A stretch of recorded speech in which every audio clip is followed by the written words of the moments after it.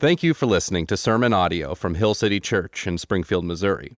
We are a community of believers who exist to glorify God by making disciples who bring gospel restoration to our city and world. For more information about Hill City or to support our ministry, you can find us online at hillcitysgf.org. Welcome, guys. Real quickly, I want to talk to the students. Welcome back. Glad you're here. Here's my challenge to you. We have a lot of very faithful college students. Some of you may be here for the first time. You're here because it's a new semester. College students, I love you. I've served much of my life with college. You need the local church. You need it. The narrative on the college campus is more drink, more sex, more experience will fulfill you. And you need a voice speaking against that says those are good gifts of God, but not ultimate gifts. And challenge you, encourage you, faithfulness. Be faithful to a local church where you can grow and connect. We love that you're here. Let's keep seeing you. All right? Adults, welcome. So good to be back with you guys. We missed you last week. So last week I was actually gone. I wasn't going to be here anyway. Brad was going to speak. Last week I was in New York. And we have a church partnership there in New York. A guy named Rich Perez, Christ Crucified Fellowship. If you're familiar with Manhattan, you have Lower Manhattan, you have Times Square and Central Park and all that. And then above that, a few miles, you have this area called Washington Heights. And it's a very diverse, very low socioeconomic area. And we have this church plant there that we are helping support. And I went to go visit them. Never been to their church.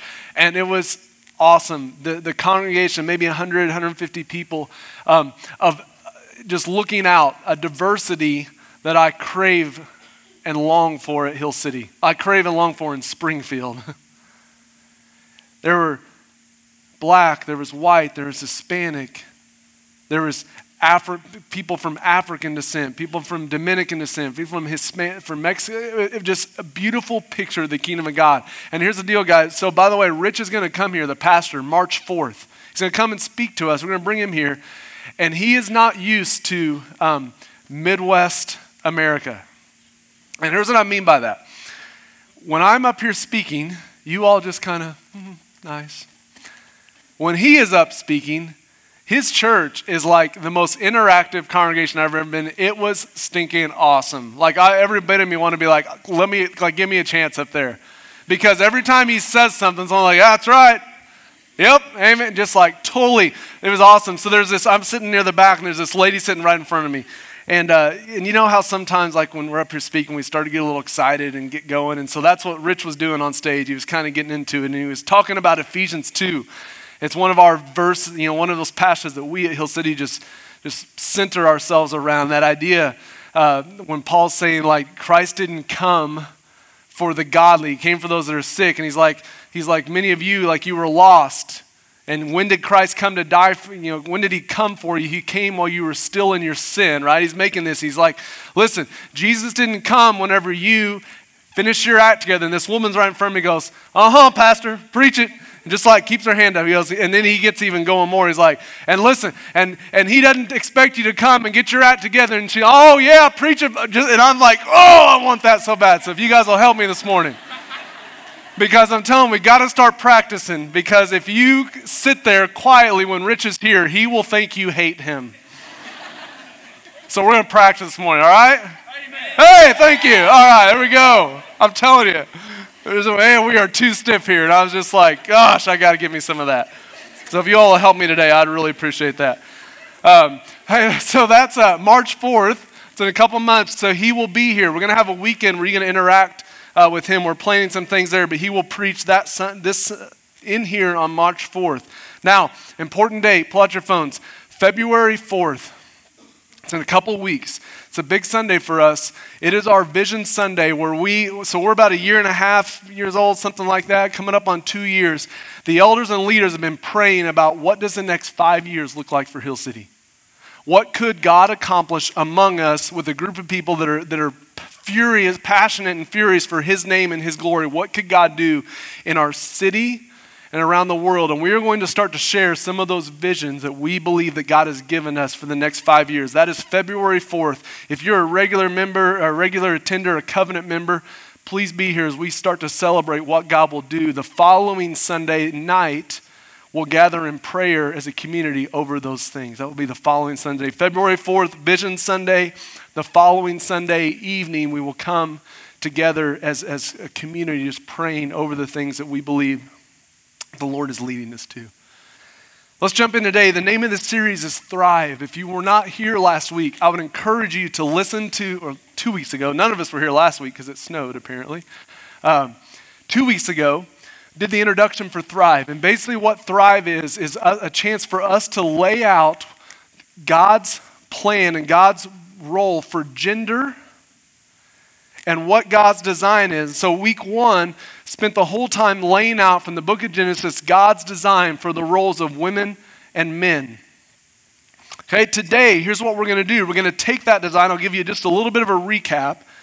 And take that design, and then here's what we're going to say today. How do those gender roles and God's design, how does that play into the life of the local church? Like, what does that mean for the church and for Hill City? Okay, now here's the attitude that we come from. We trust and we believe that God is a giver of all good things. All good things.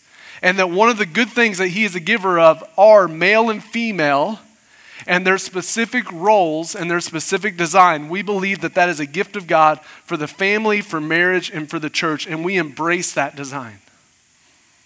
And when we look at Genesis, we see this beautiful significance to how God created men and women. Now, as Brad said, this topic is one that can be landmines all over the place. And there's some dangers when we get in this topic. Here's some dangers. I'll just name them. One danger is that we allow current beliefs and values of our culture to define our worldview. That's a danger. Is we just look around our culture and say, what is the value of the culture today? And that's what we as a church, if we're going to be relevant in that culture, we have to just go along with those values. We would deny that. Here's another danger as we talk about this. The danger is that we allow our own thoughts and reason to be our guide. Like here's kind of a bad start when we get into Bible study. When the sentence starts like this. Well, I think because as loving as I can tell you, I don't know if God cares what you think. And so we always want to start the conversation with, here's what the Bible says. Or the Bible says, and then we talk and we reason and we look and we wrestle, and then we say, okay, because the Bible says, now I think. But we can't go the opposite way. That's a danger. Okay? Now, here's another big danger with looking at passages like we're going to look at today, is there's a difficulty sometime in understanding that the Bible is a document that the earliest are 2,000 years old. Some of them are thousands of years beyond that. And that those passages were written to a specific people for a specific time, for a specific place. And we have to understand the context and look through the cultural lens of what's going on that day to understand what's going on. For example, we're not going to look at this. There's a passage in 1 Corinthians that talks about when women come to church, they should cover their heads. Okay? Now, obviously look around. We don't believe that was true. We believe, based on the context of what's going on, that was for a specific church with a specific thing that was going on. So as we talk about these passages, we have to work hard to understand the context in which they come. But one thing we will not back down on as elders here is that we hold to Scripture as our final authority. If you're a believer in Christ, who has said, I'm following Jesus, for 2,000 years, what that has meant is Jesus, and as he is revealed in the Bible, is my authority for my life. Not me, culture, what I think, what other people think. Scripture is my authority. That's how it's been for thousands of years. And so we believe that the Holy Spirit now takes that word, takes that Bible, and illuminates in our hearts so we can understand it and believe it and obey it. But we believe on the issue of gender, on marriage, on male and female roles, that God has spoken through his word. But then as now contemporary readers, we have to make sure to understand what is going on. Now, one other thing before we get going. One of the rules in Bible study, you never build a doctrine, this firm belief, off one passage of Scripture, one little verse, without looking at the rest of Scripture to see what else the Bible says. That is a rule of Bible study. And so you never take a verse, one little sentence, and pull it out and say, okay, boom, this is what I believe, here we go. You can't do that. We have to look at the whole Bible. Because we can take little sentences out all over the place and build beliefs on them. For example, there's a place in Genesis that says, every seed-bearing plant is good. To which every stoner says, amen, amen, every seed-bearing plant. I don't think that's what he was talking about. I mean, do your thing, but how many of you grew up in like real traditional church? Anyone go to church camp? Girls, you ever go to church camp and you had to do the short test, like with your arms came down and if they, right? Because the Bible talks about, modesty and all that. Here's the reality. When Paul's talking about modesty in this passage, he's not talking about the length of shorts on girls. He's actually talking to modesty, meaning in that culture, in that place, there were men and women coming and they were dressing themselves really in this great fashion, all these jewels and gold in their hair and all that to show, look how much money I have. That's the heart in which Paul says, hey, let's dress in modesty. So as we enter into this discussion today, I will do my best to help us understand the culture, the time, the place, the circumstances that are going on, but may we never take one little sentence out of context and build this theology on it. So as we jump in, here's our position at Hill City. When I say our, I mean the elders of Hill City Church. We believe that men and women are uniquely created in the image of God. Both of them, and are given distinct but complementary roles in marriage, family, and the church for the flourishing of humanity. The official name for that is complementarianism. You can see it on the screen. Here's one of the definitions. That God created man and woman equal in value and personhood, and equal in bearing his image. But men and women are given distinct roles in marriage and the church. So God created men and women equal in value and personhood. He's created them both in his own image. He has blessed them both. They each have equal value, worth, and dignity. But men and women are given distinct roles that complement one another, and that is for the flourishing of marriage, family, and the church. So what complementarianism is not is men flourish while women do not. That is not complementarianism. What it is not is diminishing the importance or influence of women in the church. Women, my goal today is that you leave empowered. That's my goal.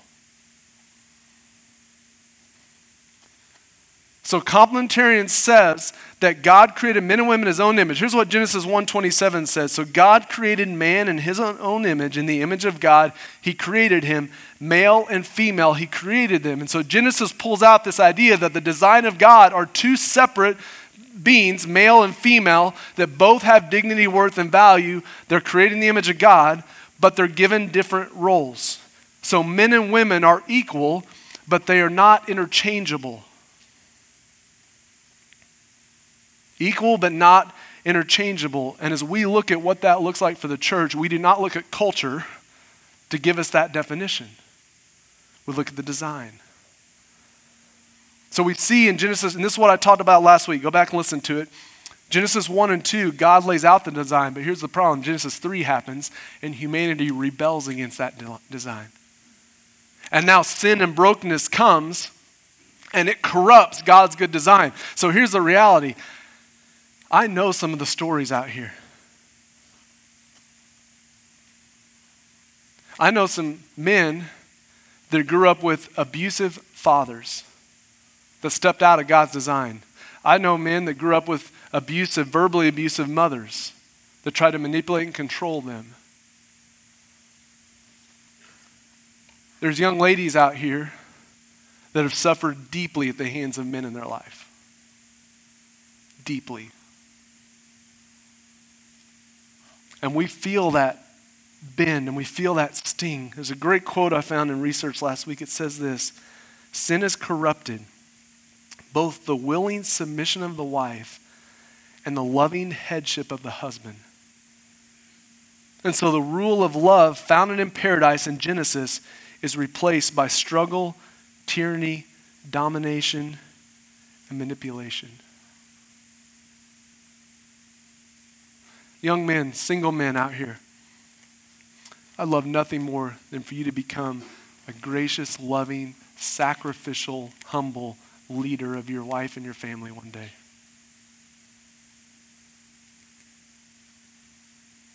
Women, young ladies, single women, I want nothing more for you than to have a gracious, sacrificial, loving man that comes and treats you with respect and worth and dignity, and for you to come underneath his leadership and be all that God has for you, because that's the design. Now here's what happens with sin. Sin twists that design. And it bends it. And instead of that, we feel struggle and tyranny and domination and manipulation. Now here's what we challenged you last week, because we felt the sting. Anyone felt the sting in here? We felt it. What we can't do is when we feel the sting of a broken system, we can't look at the original design and say, well, that's bad. No, we look at the brokenness and we say, that's bad.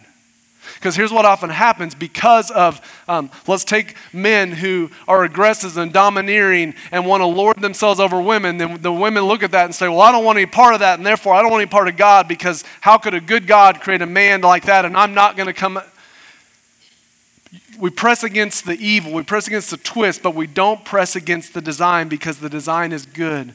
As I taught today, men, if there's any part of you today that puffs up, you're missing it. And that puff up is the flaw.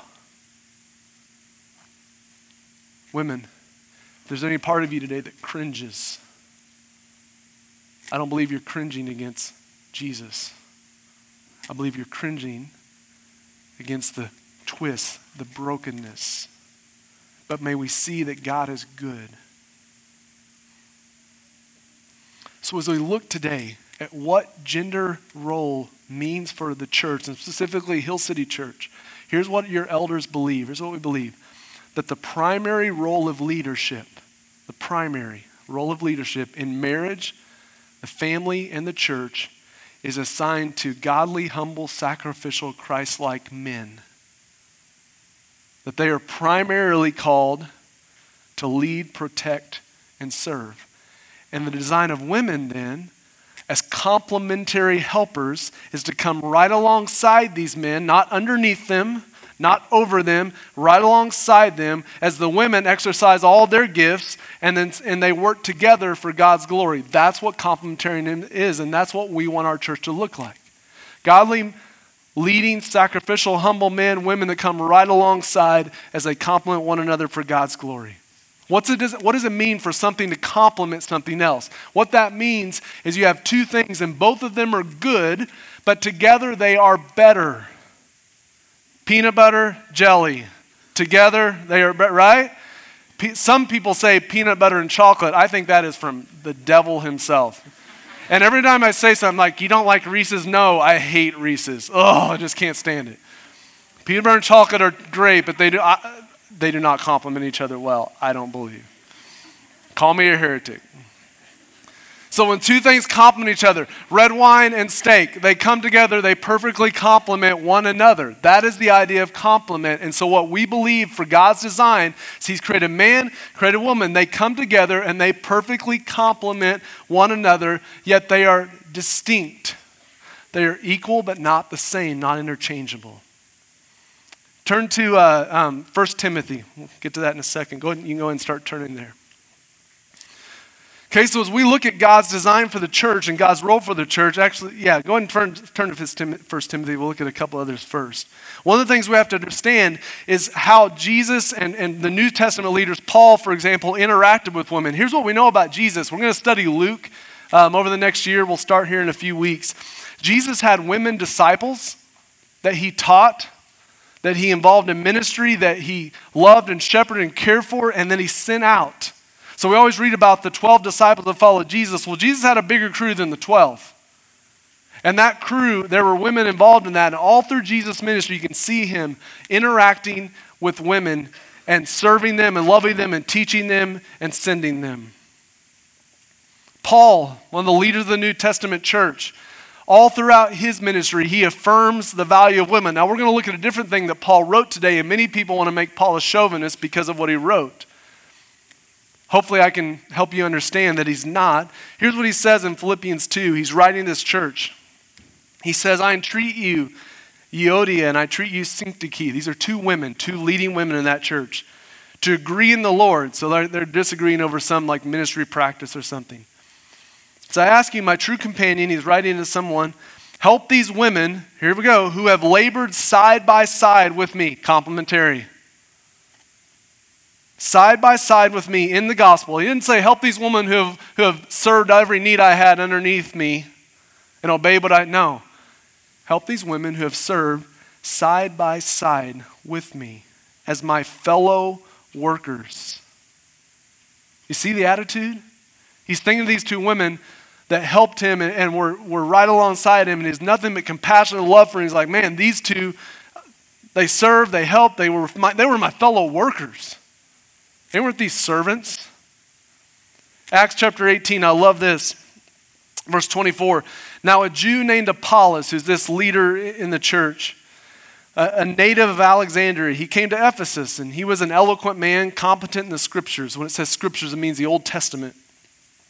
He began instructing in the way of the Lord, and being fervent in spirit, he spoke and taught accurately the things concerning Jesus, though he knew only the baptism of John. So he's teaching about Jesus, but he doesn't have all the pieces together. He began to speak boldly in the synagogue, but when Priscilla and Aquila, that's a married couple, a man and a wife, husband and a wife, heard him, they took him aside and explained to him the way of God more accurately. So Apollos goes, he has a lot of knowledge, he's teaching, and they hear some things like, oh, he needs some more help. They come to him, hey, let us take you and let us teach you a little bit. Like you're passionate and you're good, but you need to learn a few things. They did that together. So all through the New Testament, we see the role of women as complementary, side by side, equal helpers in the kingdom of God. Let's go to 1 Timothy chapter 2 before you put it on the screen.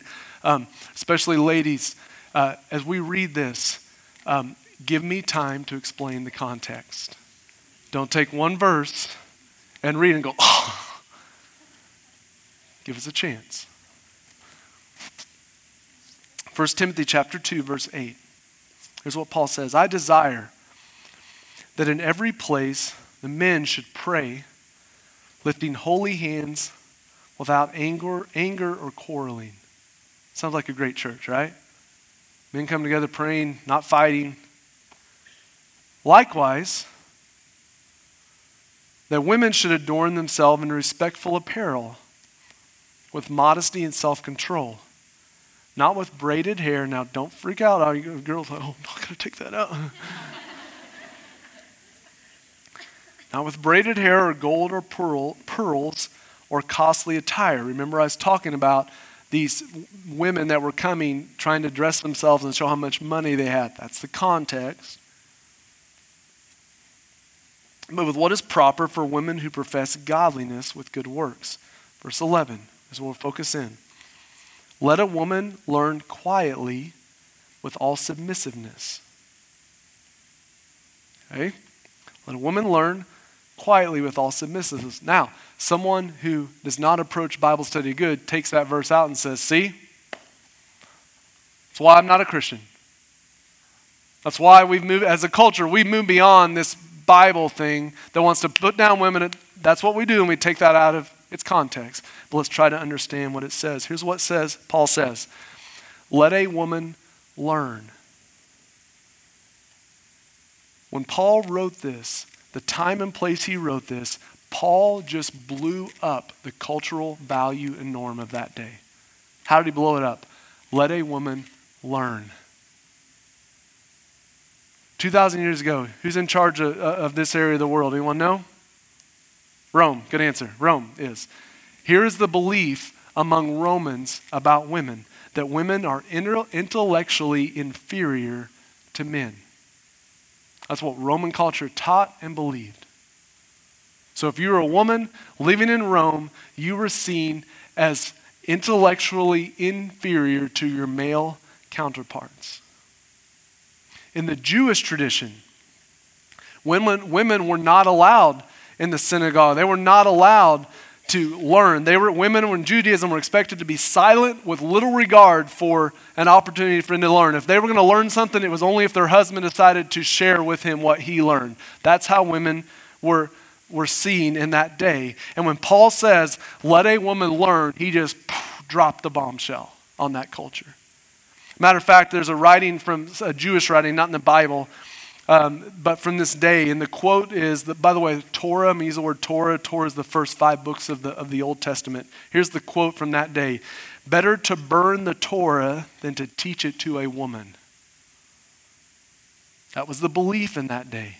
So when Paul comes along and he says, let a woman learn, there would have been like they went through the crowd. Not because he was offensive to women, because the men were like, oh, I don't know about that.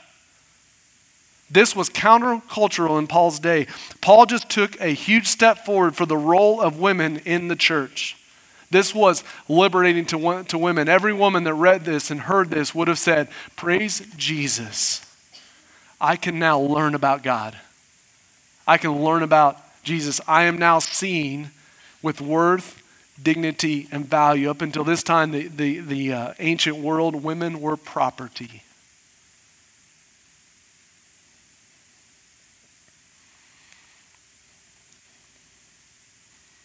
So this is an example of where we approach the Bible. We have to work to understand the context, the time, the place it was written. And we never take one little verse, pull it out over here, and then build a theology. See, woman, you can learn, but by God, you better be quiet. Never. Because that's taken out of the context. And we can't do that in any situation, any conversation. We can't take one sentence, pull it out from its original and say, well, this is what happened. Give me an example. So we had our ministry team leader meeting this past Tuesday, which is all of our volunteers that lead our different areas of ministry. It's like 30 people in the room. And one of our connections, people who lead our connections area, she was up there. I won't say her name, but it's a certain redhead that leads our connections area. She was up there and she was sharing the vision of our connections ministry, and she's talking about what they're trying to do. And then here's what she says, and I quote, "We want our pastors to touch all of our people."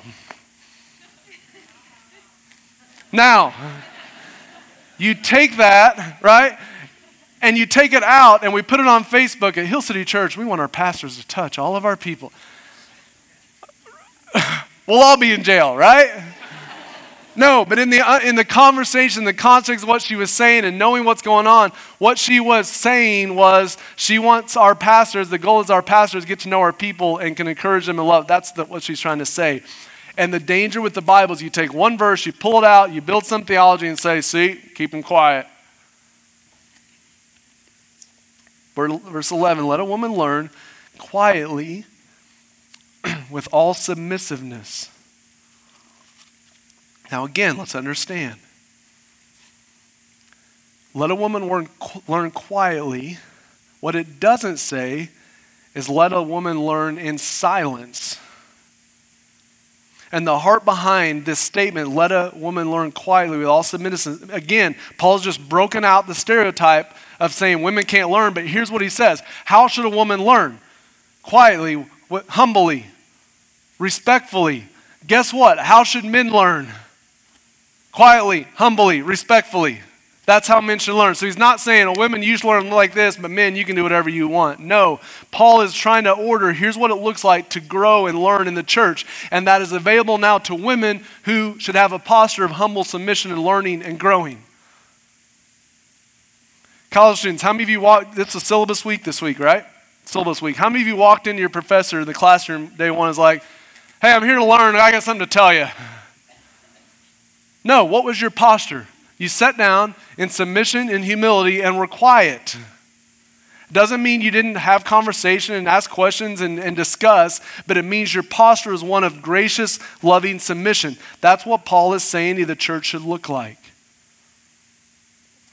And we know it doesn't mean that women are not supposed to speak, because it says, let a woman learn quietly. Okay, take that word quietly.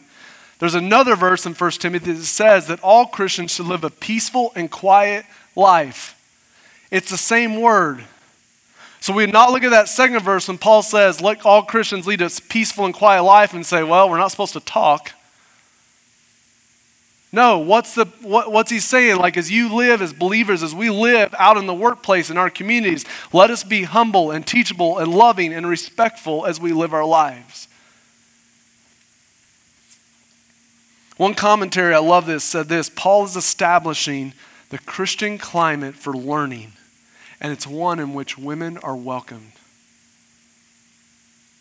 Women at Hill City, you are welcomed.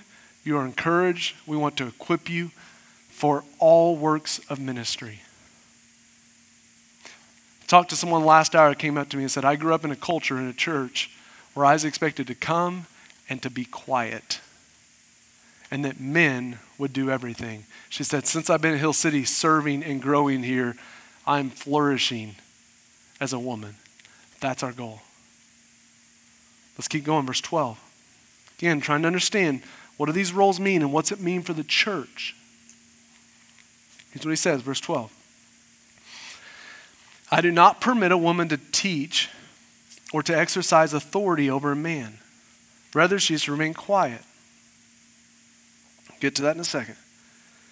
For Adam was formed first, then Eve. So here's what Paul's doing. He's going now back to Genesis and to the creation. He's going to say, listen, they have distinct roles, men and women. Adam was created first, and he was given this role of caretaker. Verse 14, and Adam was not deceived, but the woman who was deceived and became a transgressor. Now, here's what he's not doing. He's not blaming all the sin of man on the woman. That's not what he's doing, women. He's saying that what happened in Genesis is God had distinct roles, but the evil came and caused a role reversal, and Adam became passive while Eve started making decisions on, okay, yeah, we're going to eat this fruit. That's what he's talking about. And then he says, yet she, now he's just talked about Genesis. Who's the she he's talking about? Eve will be saved through childbearing. Because again, growing up, I was like, so women are saved because they have babies? So women, if you want to be saved, you want to come to Christ. No, that's not what he's saying. What he's saying is that this God created this order of creation, male and female, that humanity rebelled against that, but that all of humanity will be saved through childbearing. Now, question, what child? Jesus. Remember what he tells to the serpent? And back in Genesis chapter 3, yeah, you deceived the woman, but one day this woman will have a child, meaning her heirs will have a child that will come, Satan, and smash your face. That's the context that Paul's talking. He's going back to that design. And then he says, so let me back up. So verse 12, and not permit a woman to teach or exercise authority over a man. Now let's skip down to the end of verse 14.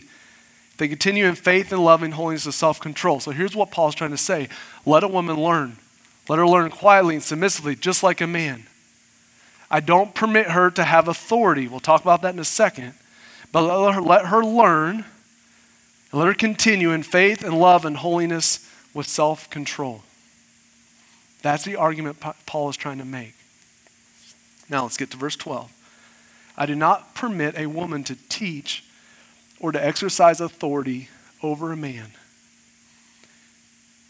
There are smart people, godly people, that disagree on what this means. I'll just tell you that. There are churches in Springfield. There are great gospel-centered churches that would disagree with where we are on this passage. Doesn't mean they're evil, that they're going to hell, that they're off. We just disagree on some things. For Hill City Church, in this complementarian position, here's what we believe. That the primary position of leadership in the church is reserved for qualified men. Now that primary position, what is that? The position of elder or pastor or overseer. It's all the same position, just called different things. That pastor, elder role, we believe is given to men, And they are called to lead the church in that way. And women are then called to be complementary helpers to come alongside as we lead the way God has called us to lead. And that's what we believe is happening in verse 12. Now, here's the debate, and I'll just have some transparency here. I don't know if I know exactly where I completely stand on this. Because here's the debate in verse 12. When Paul says, I do not permit a woman to teach or exercise authority, is he talking about that office of elder, like that position of teaching and authority, or is he talking about the function, the practice of teaching? So here's what I mean by that. Is he saying that in the gathering of believers on Sunday morning, kind of this gathering time, is he saying that a woman can never teach? Or is he saying that, can they function in that teaching role? Or is he saying that they can never be in the position of elder, teacher, overseer? And that's where you have smart, godly people that will disagree. And in all humility, here's what your elders want to say. We might be wrong, but we are called to lead as we believe God's calling us to lead. And I'll just be very transparent with you. We are still working out what exactly we believe and how that nuances out to practice here. So, for example, we do not believe that women should never teach. As a matter of fact, we have 2 different theology seminars starting in 2 weeks. One of them's taught by men, one of them's taught by women. We have godly women that teach in our kids ministry, our youth ministry, city groups. We don't believe that means that women can never teach. Here's the question we're still wrestling with. What does that look like for the gathering of believers on Sunday morning at Hill City Church? And I'll just be transparent. We are still working through that. And we might be wrong.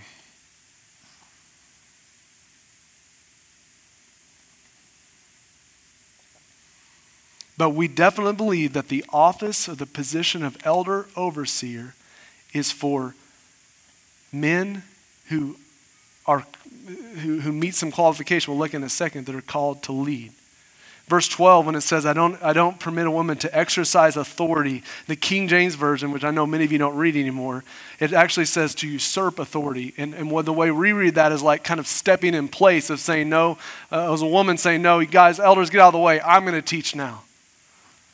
And that's a whole different position than us going to a woman saying, hey, will you teach on this, like under the authority and under the elders? Like, will you come and teach? Because we've heard you teach this, you do really good. And let's sit back and let us teach.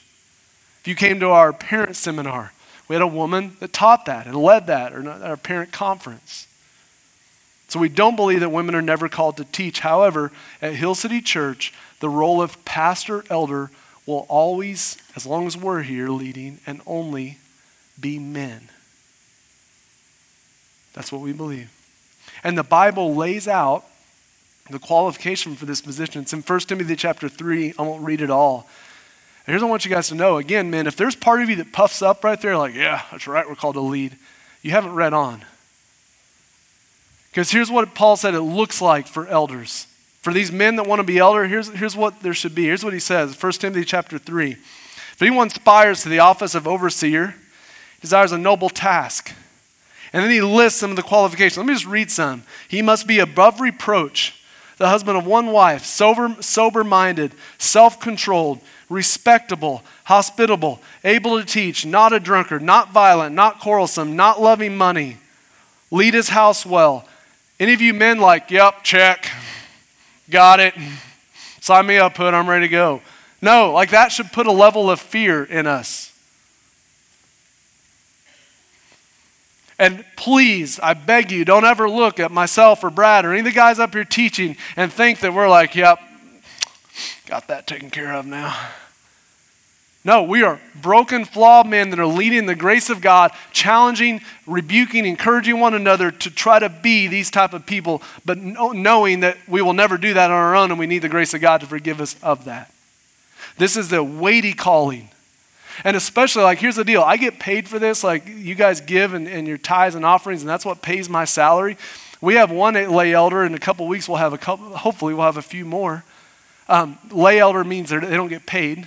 So these guys have a job outside of the church, have a family, have a wife, have kids, and then they have to come in here also and try to lead and shepherd and think through and plan and pray and teach and have really hard conversations when some of you make really bad decisions and we love you enough to go talk to you about it.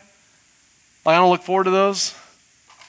And Paul's trying to say, listen, this role of elder is a weighty call. Now, here's my prayer. We have a lot of men. We have a lot of young men out here. My prayer is that you will continue to grow and that you will seek to be an elder at this church. And we would welcome you. And it is a lengthy process. We pick up every single rock in your life that you can ever imagine. We open every door. And we dig. And we challenge. And we rebuke. And we equip. And it is a process. So in 2 weeks, actually next week, we'll bring 2 guys up here who have full-time jobs. One's a doctor, one's in financial stuff. Whatever that is. Financial advisor, that's what I couldn't think of it.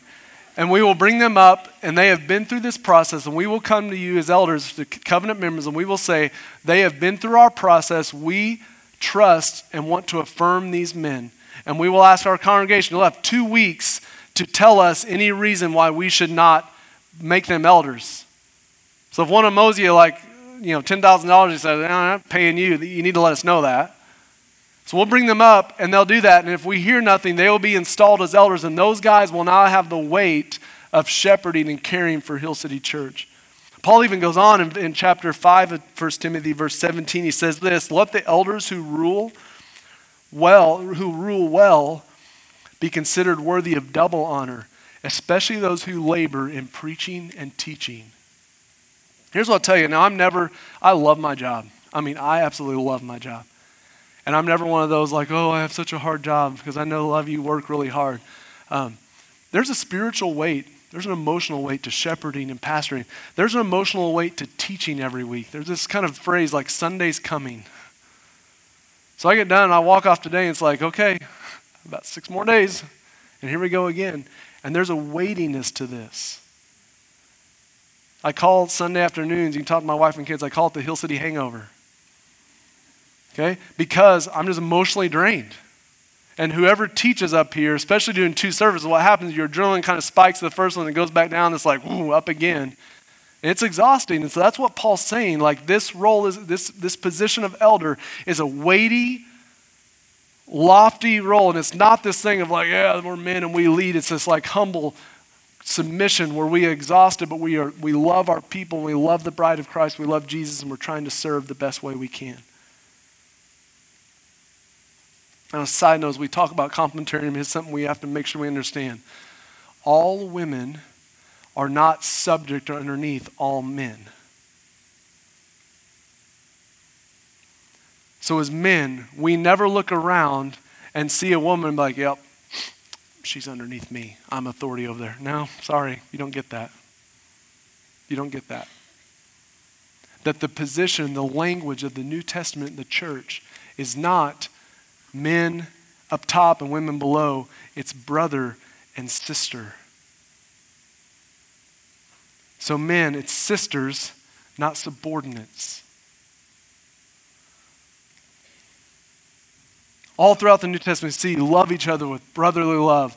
Love each other as brothers and sisters in Christ. That is the language of the New Testament church. And parents, like, you understand this. I just have 2 girls. I don't have any boys, but Brad, the other pastor, he has I don't know how many kids. He has 1 new one each week or something, but he has 4 kids, and there are 2 boys and 2 girls, and Brody's his oldest. And so if Brody comes up to Brad this week, and Brody's starting to get in wrestling, and so he's starting to get, that thinks he's strong, and he's like, Dad, now that I'm a man, and then, I'm doing wrestling and all that, my sister Clementine, I kind of feel that she should bring my food to me for dinner and serve me. First of all, I'd love to be a fly on that wall. I would love every second of that. I have a few ideas of what Brad might say. I won't subject what I think. Here's what I think would probably happen. Brad would say, Brody, and he would pause. You got the Lotes pause. Brody, and then he'd pause for a little bit and let the tension ride.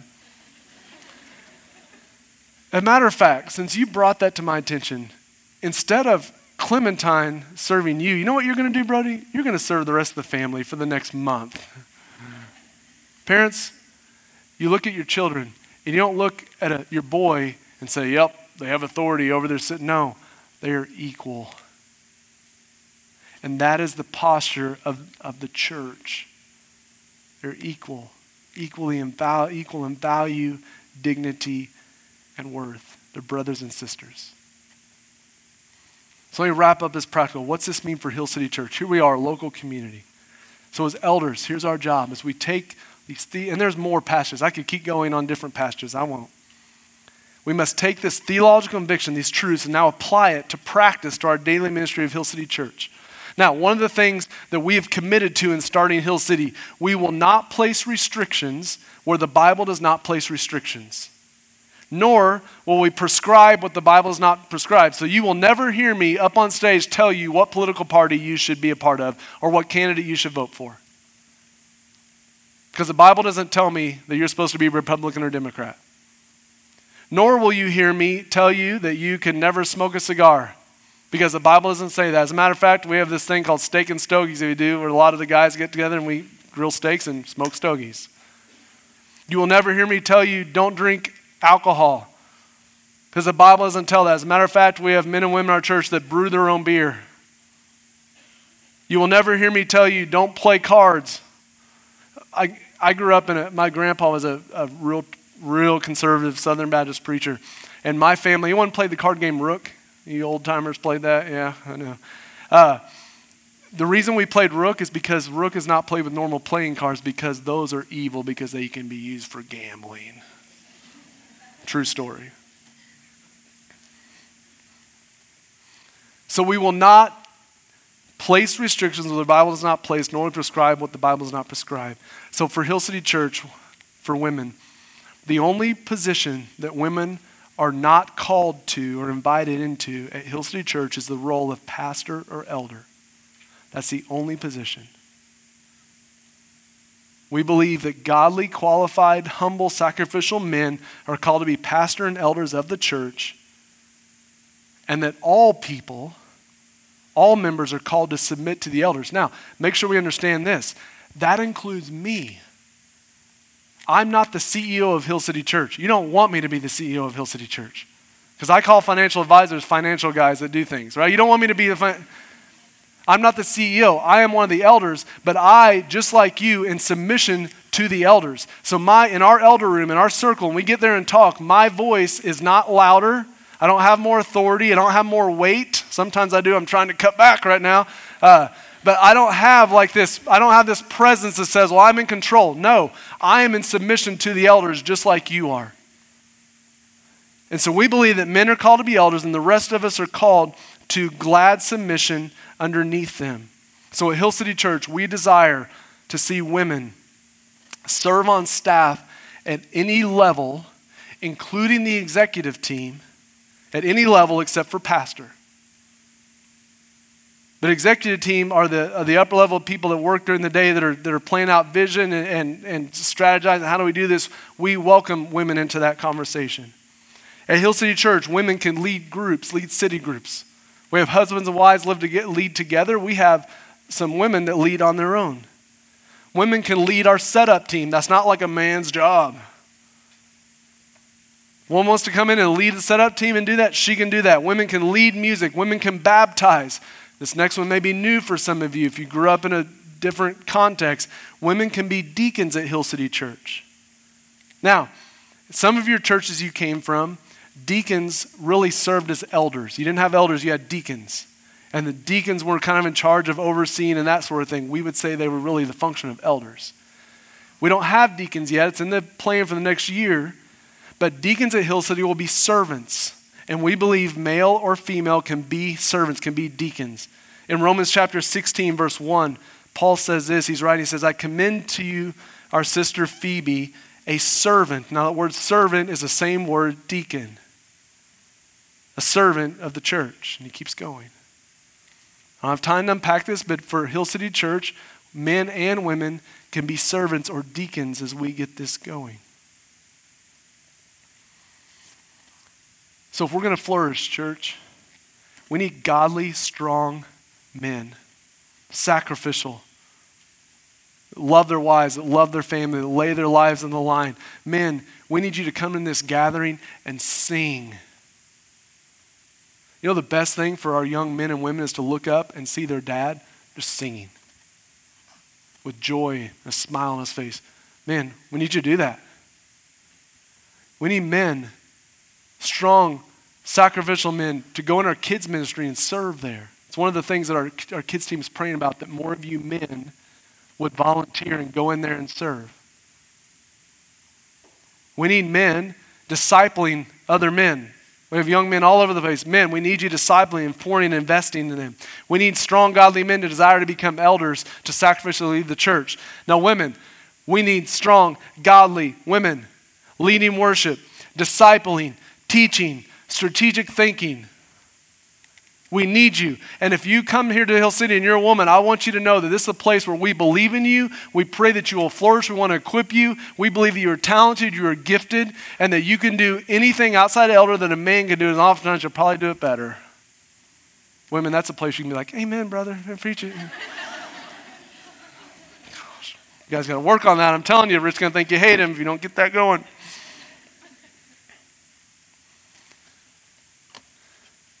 A church that does not encourage and equip both sexes to engage their gifts suffers and will never reach its full potential. And for the men and women in Hill City Church, our desire is to invest and equip you together for God's glory, for his kingdom. Now, here's the reality. As elders, we're going to mess up sometimes. We're going to get it wrong sometimes. Husbands, any husbands out there? We're going to get it wrong sometimes, aren't we? We're going to slide into domineering sometimes. Or we're going to slide into passivity.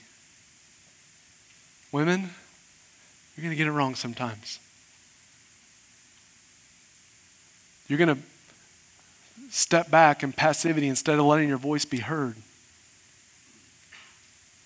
Or you may try to lead up and assert authority and try to take control. We're going to get it wrong, which is why we have the table, communion, because it points to our need for Jesus. So my prayer is men and women, husbands, wives, single people, that today as you meditate on the scriptures, you think about this. Here's, I hope, your conclusion. Man, I need Jesus. Man, our church needs Jesus. Man, these elders need Jesus. We do. And the reason that we practice communion every week, the reason we come up and receive communion every single week at our church is because every week we remind ourselves that we are in need of the grace and love and mercy of God. And I am just as in need as you are. And so my prayer this morning that men and women would come together as equal in the eyes of God, created in his image with beautiful complementary roles for the body of Christ. We'd come together, we'd celebrate a God that forgives and loves and shows mercy because we're in need of it. If you came here this morning in hopes that maybe if you come here, God might forgive you and you might get, here's what you need to know. You have a loving, sacrificial, gracious God does not expect you to get your act together to come to him.